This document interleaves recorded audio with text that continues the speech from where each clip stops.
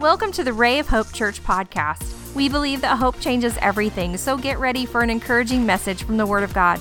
We pray that you would receive wisdom and revelation as you grow in the knowledge of our Lord Jesus Christ. Yes, we can clap. Stand to your feet. Thank you so much. But God. Yeah, look at your neighbor and say, but God. Yeah, but God saved my soul. But God intervened. But God did some stuff in my life that I needed to be done. Amen. God saved me and changed my mindset. But God, I have some hope. Amen. Now, don't get quiet on me. Come on now. Help me out. You guys can help me preach. You guys know that. Today, we're going to talk more about keep on dreaming. It is our desire that God bursts that dream in you. It's our desire that you walk out that dream that God has given you. It is our desire that we do not get distracted by earthly things. Amen? Man, that's easy. That's easy. We have to put on our mindset towards Christ and say, what you're birthing inside of me, let's do it. If you'd open up your Bibles and turn to 1 Timothy chapter 6, verse 17, we're going to briefly read this. As my friend Rod would say, good morning, good morning, good morning. Glad that you guys are here. Yeah, if you've ever shook his hand at the door, you know it's true. We love it. So to all my friends that are listening, good morning, good morning, good morning. We love you guys. Timothy here is receiving a letter from Paul, his mentor. Paul considers Timothy a son in the faith, and he's warning Timothy to warn some people in his church. And obviously, he's not just warning to warn, but he's also warning Timothy. He says, as for the rich in the present age, charge them not to be haughty, nor to set their hopes on the uncertainty of riches, but on God, who richly provides us with everything to enjoy. Now, there's nothing wrong with being rich and being wealthy, and in our culture, in our country here in America, we sometimes don't really have a complete grasp on that. When the average 50% of the world makes an average of $2 a day, it puts what our situation into perspective.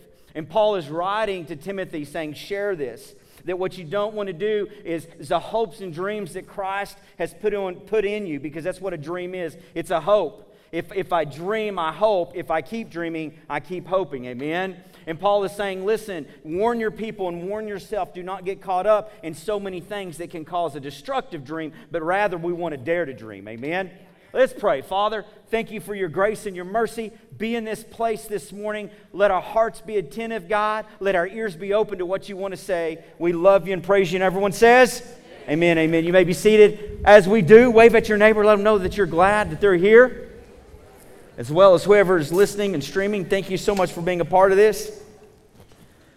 As we continue this today, I'm going to find myself and you guys in the story, or I'm not going to find myself in the text, but rather we're going to study the story together, found in Luke 15:11 through 32. Now this is the story of the prodigal son here, and there's 4 different dreams that I see taking place. Now let me preface it with this, that I understand that at the core of this story, it's about salvation. So I'm not trying to make it something that it's not. It is about salvation. It's about understanding the Father's love whenever we've gone astray, or to somebody who hasn't ever seen salvation, what they can expect from the Father. Amen? And even some of the stuff that we can expect from resistance that we have when our life gets changed. But I begin to see some dreaming in this story. I see 4 dreams. I see the dream of the beginning of the young son who thinks he knows what the world is going to be like.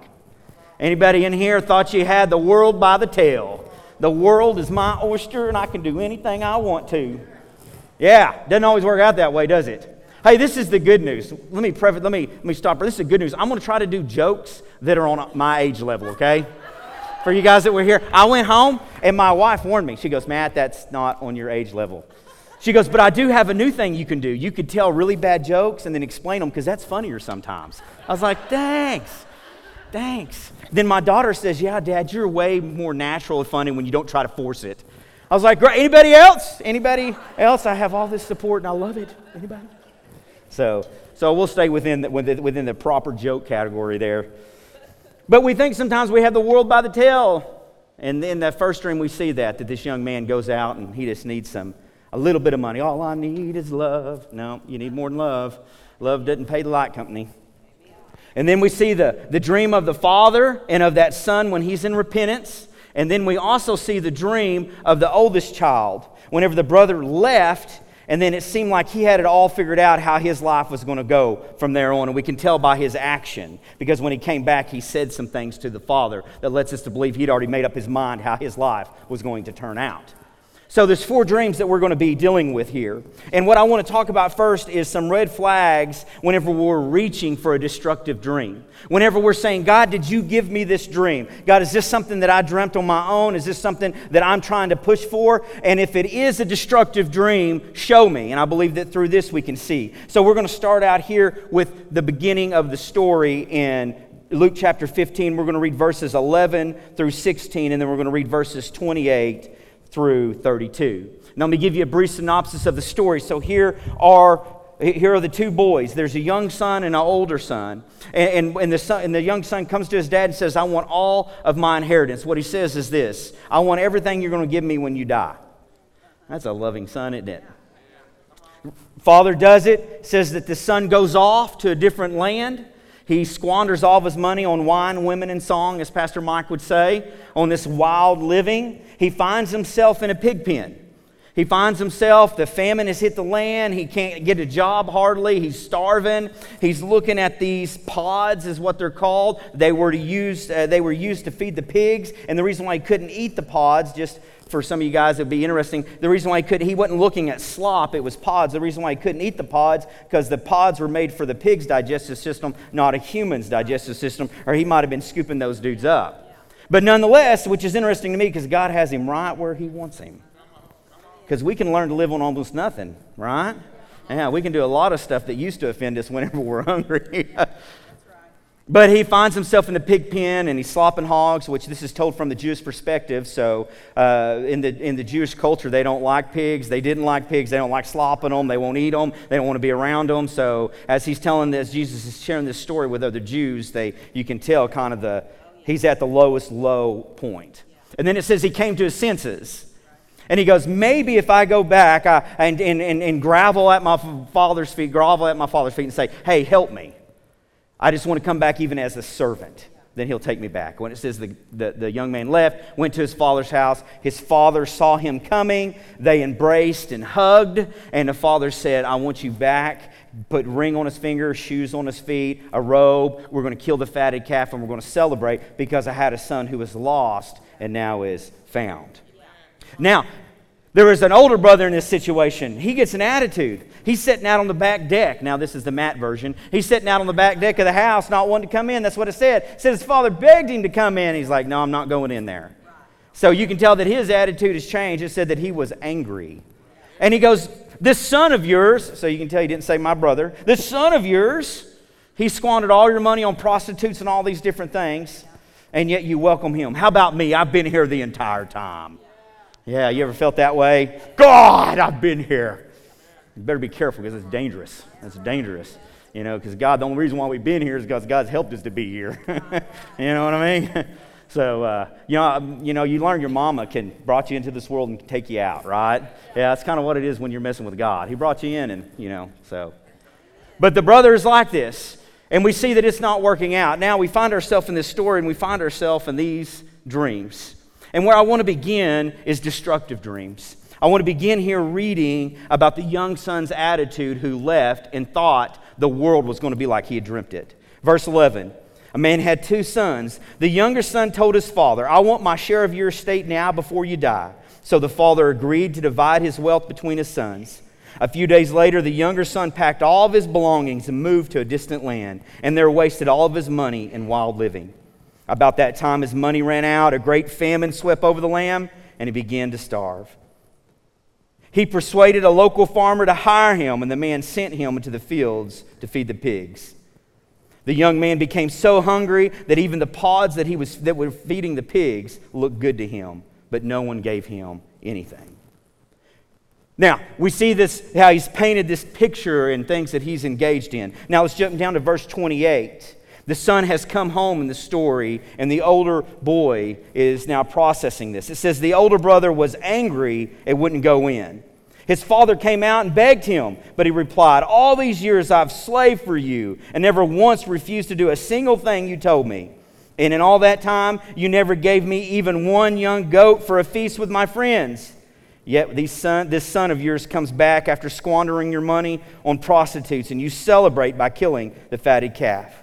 His father said to him, look, dear son, you've always stayed by me, and everything I have is yours. We had to celebrate this happy day. For your brother was dead, and he's come back to life. He was lost, but now he's found. And we see these two dreams, and I want to look into these two situations and hopefully send up some red flags that as you're progressing forward, God, is this dream becoming about me? Is it becoming destructive? Because anything that we make only about ourselves and only about our progress becomes more destructive than it does life-giving. Amen? And the first thing that I see that the young son had is he had this issue of greed. He had the issue of greed. In verse 12, the younger son told his father, I want my share of your estate now before you die. That's pretty strong words. I wonder how much he had thought he had really done to deserve what he had. And let me put it in modern terms. We see entitlement.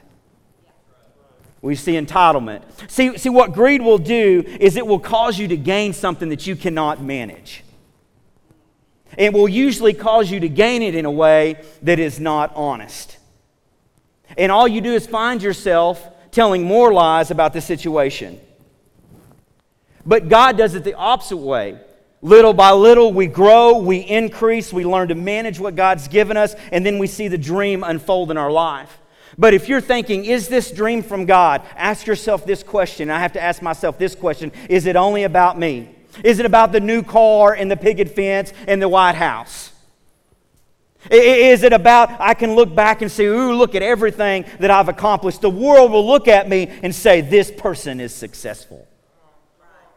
Because if it is that, then you're teetering on greed. And what you're about to do, and I'm not saying you can't accomplish that dream. This young man did. It just nearly ruined him.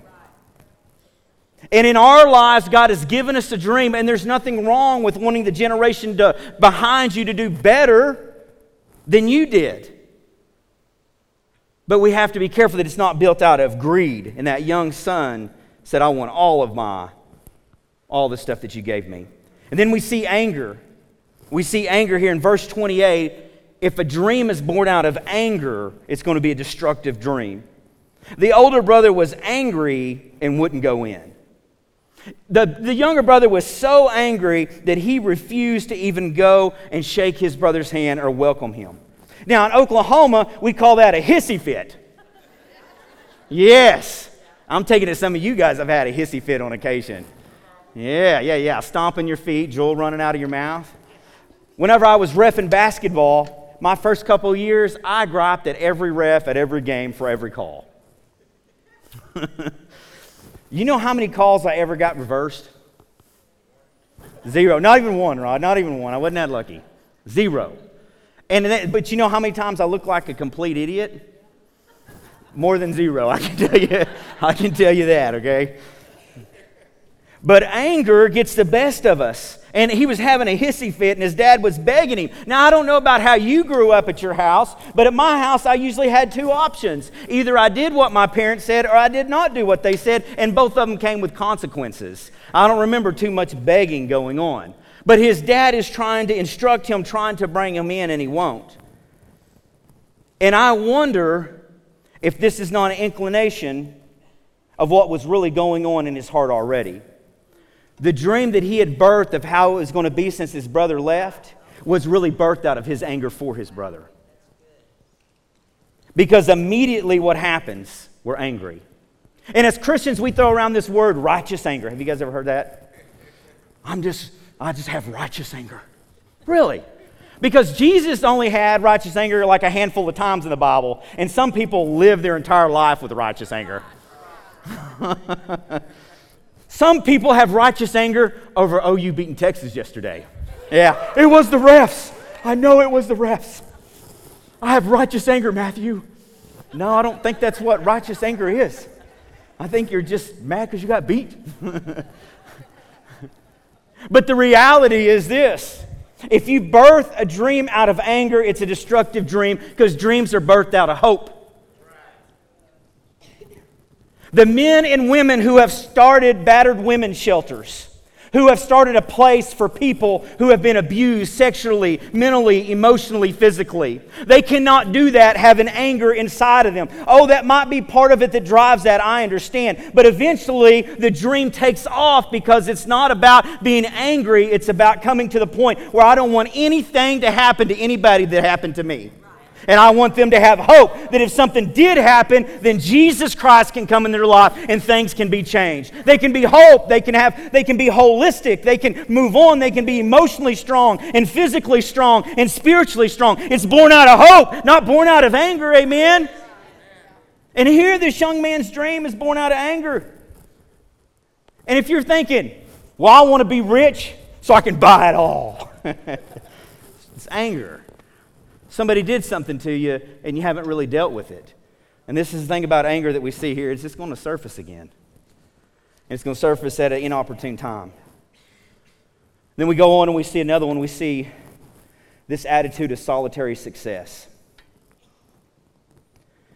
That we have arrived to where we're at by ourselves, and that is so dangerous. That's that spirit of entitlement. That's that spirit of not looking forward and seeing the giants that we've stood on the shoulders of. Can I get an amen?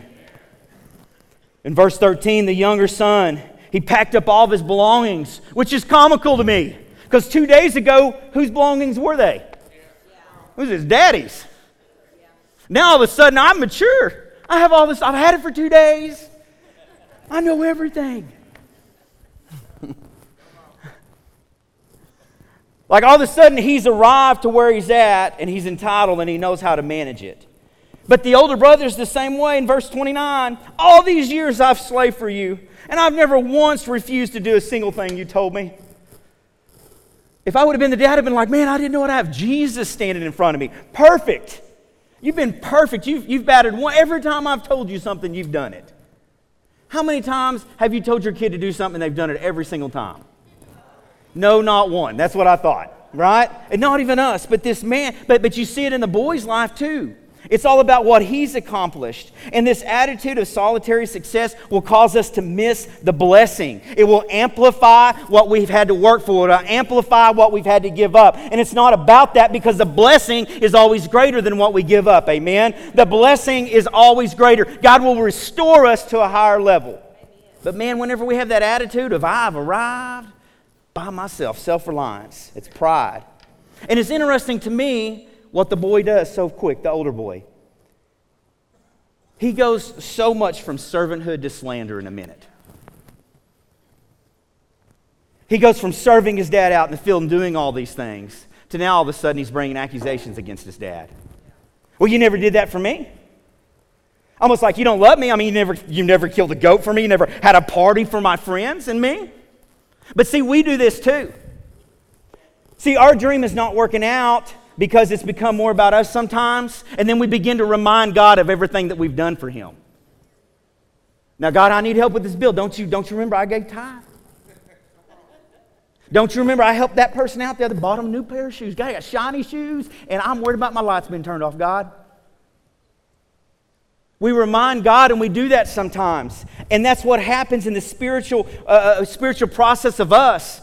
We go from servanthood, God, I'll do anything, to God, don't you remember? And all of a sudden, we bring accusations against God, and He already knows. But that's what that spirit of solitary success can bring us to. In verse 14, it says, about this time his money ran out and a great famine swept over the land and he began to starve. See, solitary success never leaves a margin for God. The attitude of solitary success that I've arrived here by myself, that means I've planned it, it has to work out like I said it's going to work out, and it has to be the way that I said it's going to be, and we need leave no margin for God to move. See, this young man didn't count on a famine coming, did he? This young boy, no, I'm just going to go live off this money. Well, then a famine came. Then he lost his job. Then he began to starve. Psalms 29 and 23 says this, one's pride will bring him low. And if you're dreaming and you're asking God, is this a destructive dream or is this a daring dream? Ask yourself, does it only take me to fulfill it? Our softball girls, and Comanche made it to state this year. Can we give them a round of applause? It was great. Great atmosphere, so proud of them. And this is what I found out. When I saw the team there, it wasn't just one girl that ran out on the field. It was a team of girls that ran out on the field. Because this is the thing. It was the team that took them to get where they got, and it was going to be the team that they had to win by. But many times as we win, we think it's us, but it's not. It's the team. Amen? It's just like those girls, it took a team to get to state, it's going to take a team to win state. But that solitary mindset will make you go low, low, low. If you're birthing a dream out of avoiding problems. Does anybody know somebody, and if you do it, you need to pray through, but know somebody who's extremely good at avoiding problems? No, not one. Okay, I do. I know some people who are good at avoiding problems. The younger son, verse 13, he moved to a distant land. Why would he move to a distant land? Because Dad can't tell me how to use my money. I don't have anybody to answer to. I can go over there and just be me, be the new me. I can reinvent myself and be whatever I want to be. You can. But the problem is we usually don't. We just drag our problems from one place to the next. The older son, same thing. The older brother was so angry, and what? He wouldn't even go in to see his brother. He was avoiding the problems. If your dream is birthed inside of you, and you're trying to accomplish your dream because you're trying to avoid a problem, that's a destructive dream. Different job, same bad work ethic. Different marriage, same selfish attitude. Different school, but you still have that victim mentality. You have new friends, but you still do the same old things that you did with the old friends. Then we come into church and we feel the presence of God and we feel the energy, and that's really what we want, sometimes more energy than repentance, and we get new energy and we're like, yeah, I got new life, but then we go out there and we return to the same old sin that had us bound when we walk in.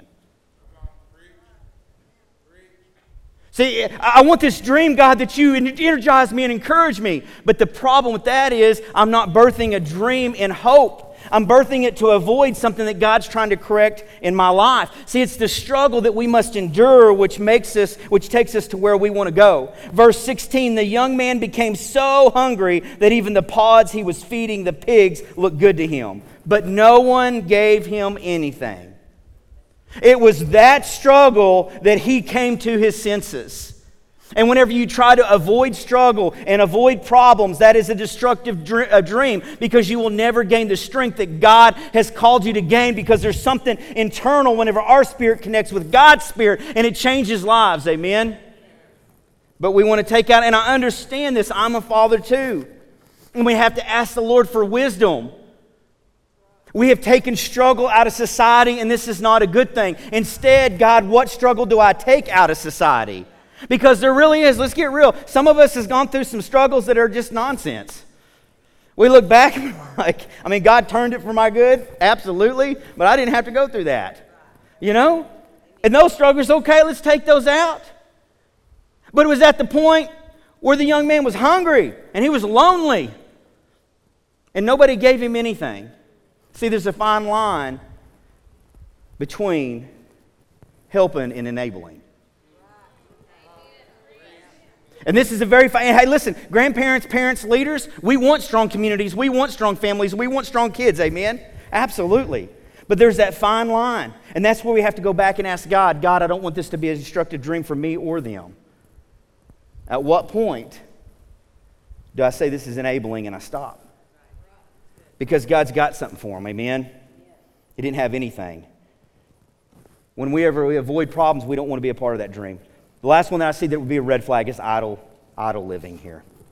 Idle living. The younger brother, and he went out and wasted all of his money on wild living.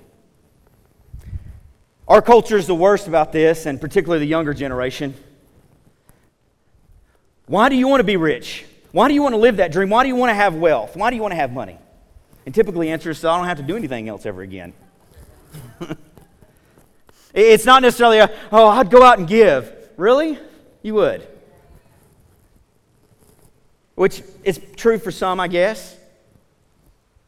But here, he went out and took what was his, this dream that he had, and he went out and he wasted his time. He wasted his resources.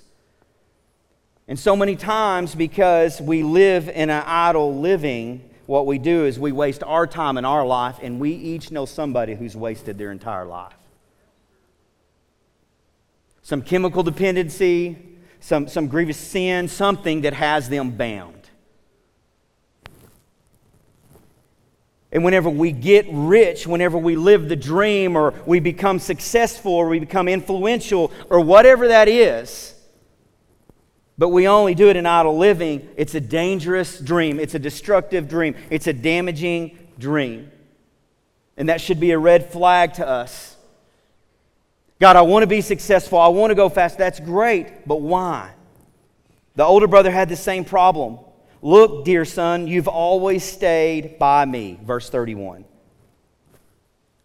But all of a sudden comes to the surface everything that he struggled with. So let me ask you this, and this is what I've had to ask myself. What are we doing in the staying? Because it sounds like to me the older brother wasn't loving because he knew to love. He was loving to get. He wasn't caring because that's what he needed to do for his father. He was caring to get.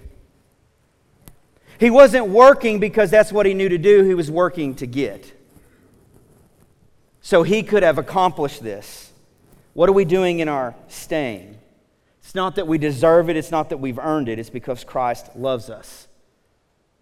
It's okay to have those dreams, but if you look at that dream and you say, I want it to come to fruition, but it continues to go in idle living, and you can't step back and say, how can I be intentional with what God is granting me? How can I be intentional? Because idle living is a destructive dream. But there's hope in this passage. As I continue to read, I look at understanding what happens when we have daring dreams. These are the dreams that we set ourselves up for, that we know God is in the mix. And in verse 20, and we're going to read verses 20 through 24, and we see two different dreams. We see the dream of the dad come to pass, but we also see the dream of the repentant son come to pass. In verse 20, so he returned home to his father. And while he was still a long way off, the father saw him coming, filled with love and compassion. He ran to his son, embraced him, and kissed him. His son said to him, Father, I have sinned both against you and heaven, and I am no longer worthy of being called your son. But his father said to his servants, Quick, bring the finest robe in the house and put it on him. Get a ring for his fingers and sandals for his feet. Kill the calf that we have been fattening. We must celebrate with a feast, for this son of mine was dead, and now he's returned to life. He was lost, but now he's found. And so the party began. And we see what happens whenever our dream becomes that dream of God. And those red flags, we do not act upon them, but instead we say, God, I'm going to hold to your hope and promises. As you look into your dream, to make sure it's that daring dream, the first thing that you want to do is look. Verse 20, so he returned home to his father, and while he was still a long way off, he saw his father coming. His father was looking for his arrival, anticipating it, waiting for it. Listen, in our dreams, that's what we want to do. We want to turn to God and say, God, what are you going to do today? God, what position would you put me in that I absolutely need you to deliver me? That way all the glory goes to you. I was thinking about this. We all want the miracle, we just don't want the Red Sea. We want the miracle, but we don't want that problem. And it's God bringing us to that. Instead of keeping our heads down saying, I can't believe I got here. God, why? No, I lift my head up and I take my eyes and I fix them on the cross. I fix them on Christ and say, God, what are you going to do next? What are you going to do? Because I'm looking for you to do something. I'm in anticipation. I'm in excitement. I'm on the edge of my seat, God, waiting for what you're going to do. Because we want to dare to dream. See, it's not an ordinary dream because we don't serve an ordinary God. We serve an extraordinary God, so my dream is extraordinary. I have to look and know that He's bigger than any situation. He's bigger than our adversary. He's bigger than I can comprehend, so I'm looking for God to move. Amen? Next thing we see, if we're going to dare to dream, is we have to be willing to forgive. Forgiveness is crucial. Verse 20, filled with love and compassion, he ran to his son, embraced him, and kissed him. We have to be willing to give forgiveness. A dream cannot be birthed out of unforgiveness and hate and those type of things because it's a destructive dream. How do you know? Because it always pushes somebody down and suppresses them and lifts somebody else up. That's what unforgiveness does.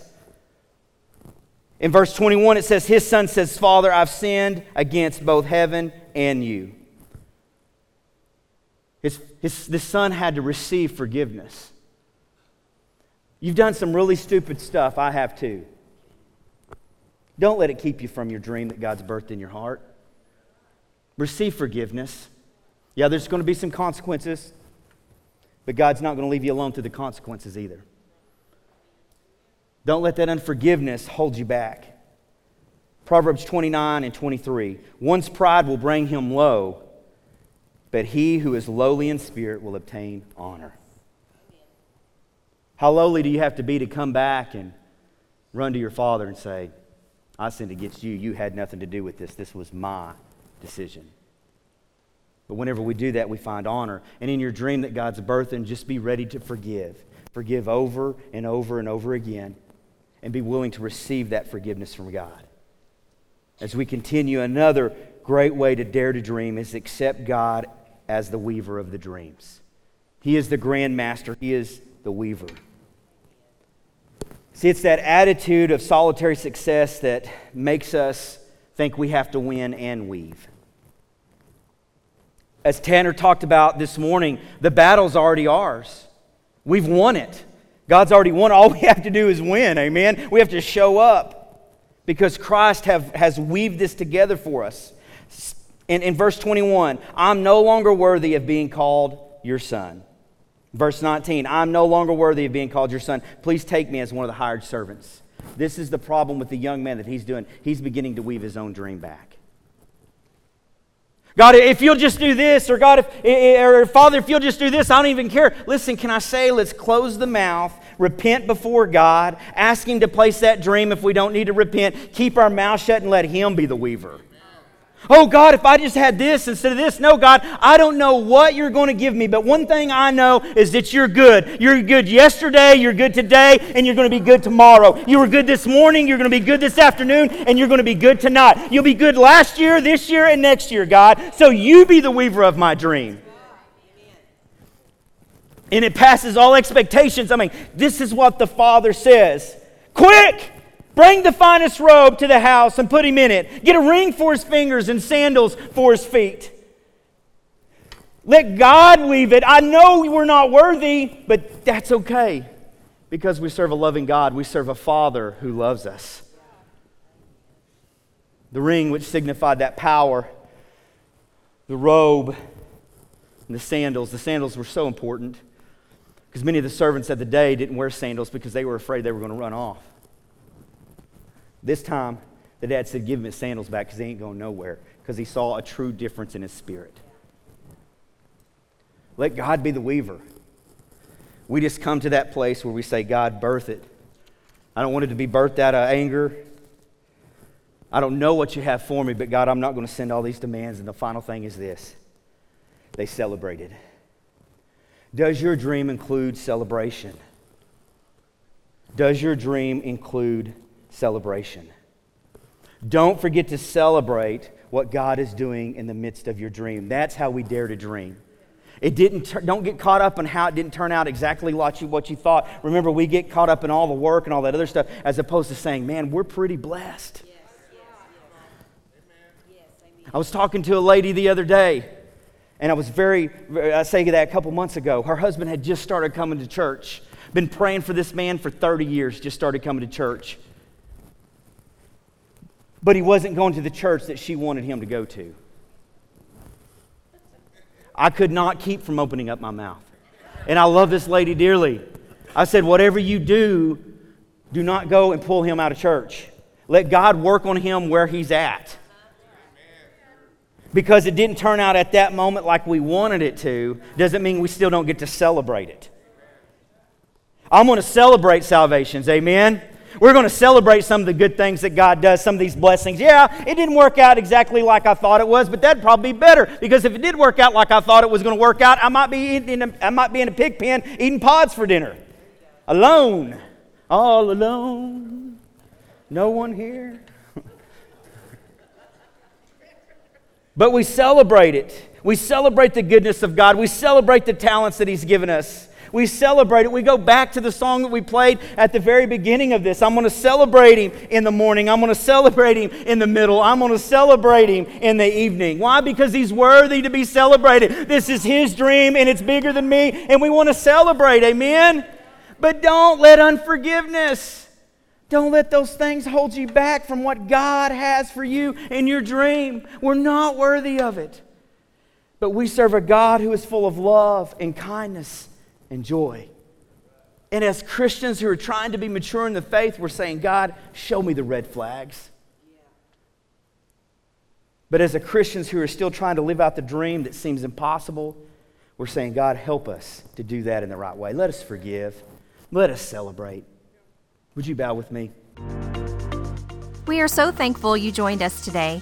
We would love to hear from you at rayofhopepodcast@gmail.com. Let us know how you were encouraged and how we can pray for you. Remember, Christ in you is the hope of glory, and hope changes everything.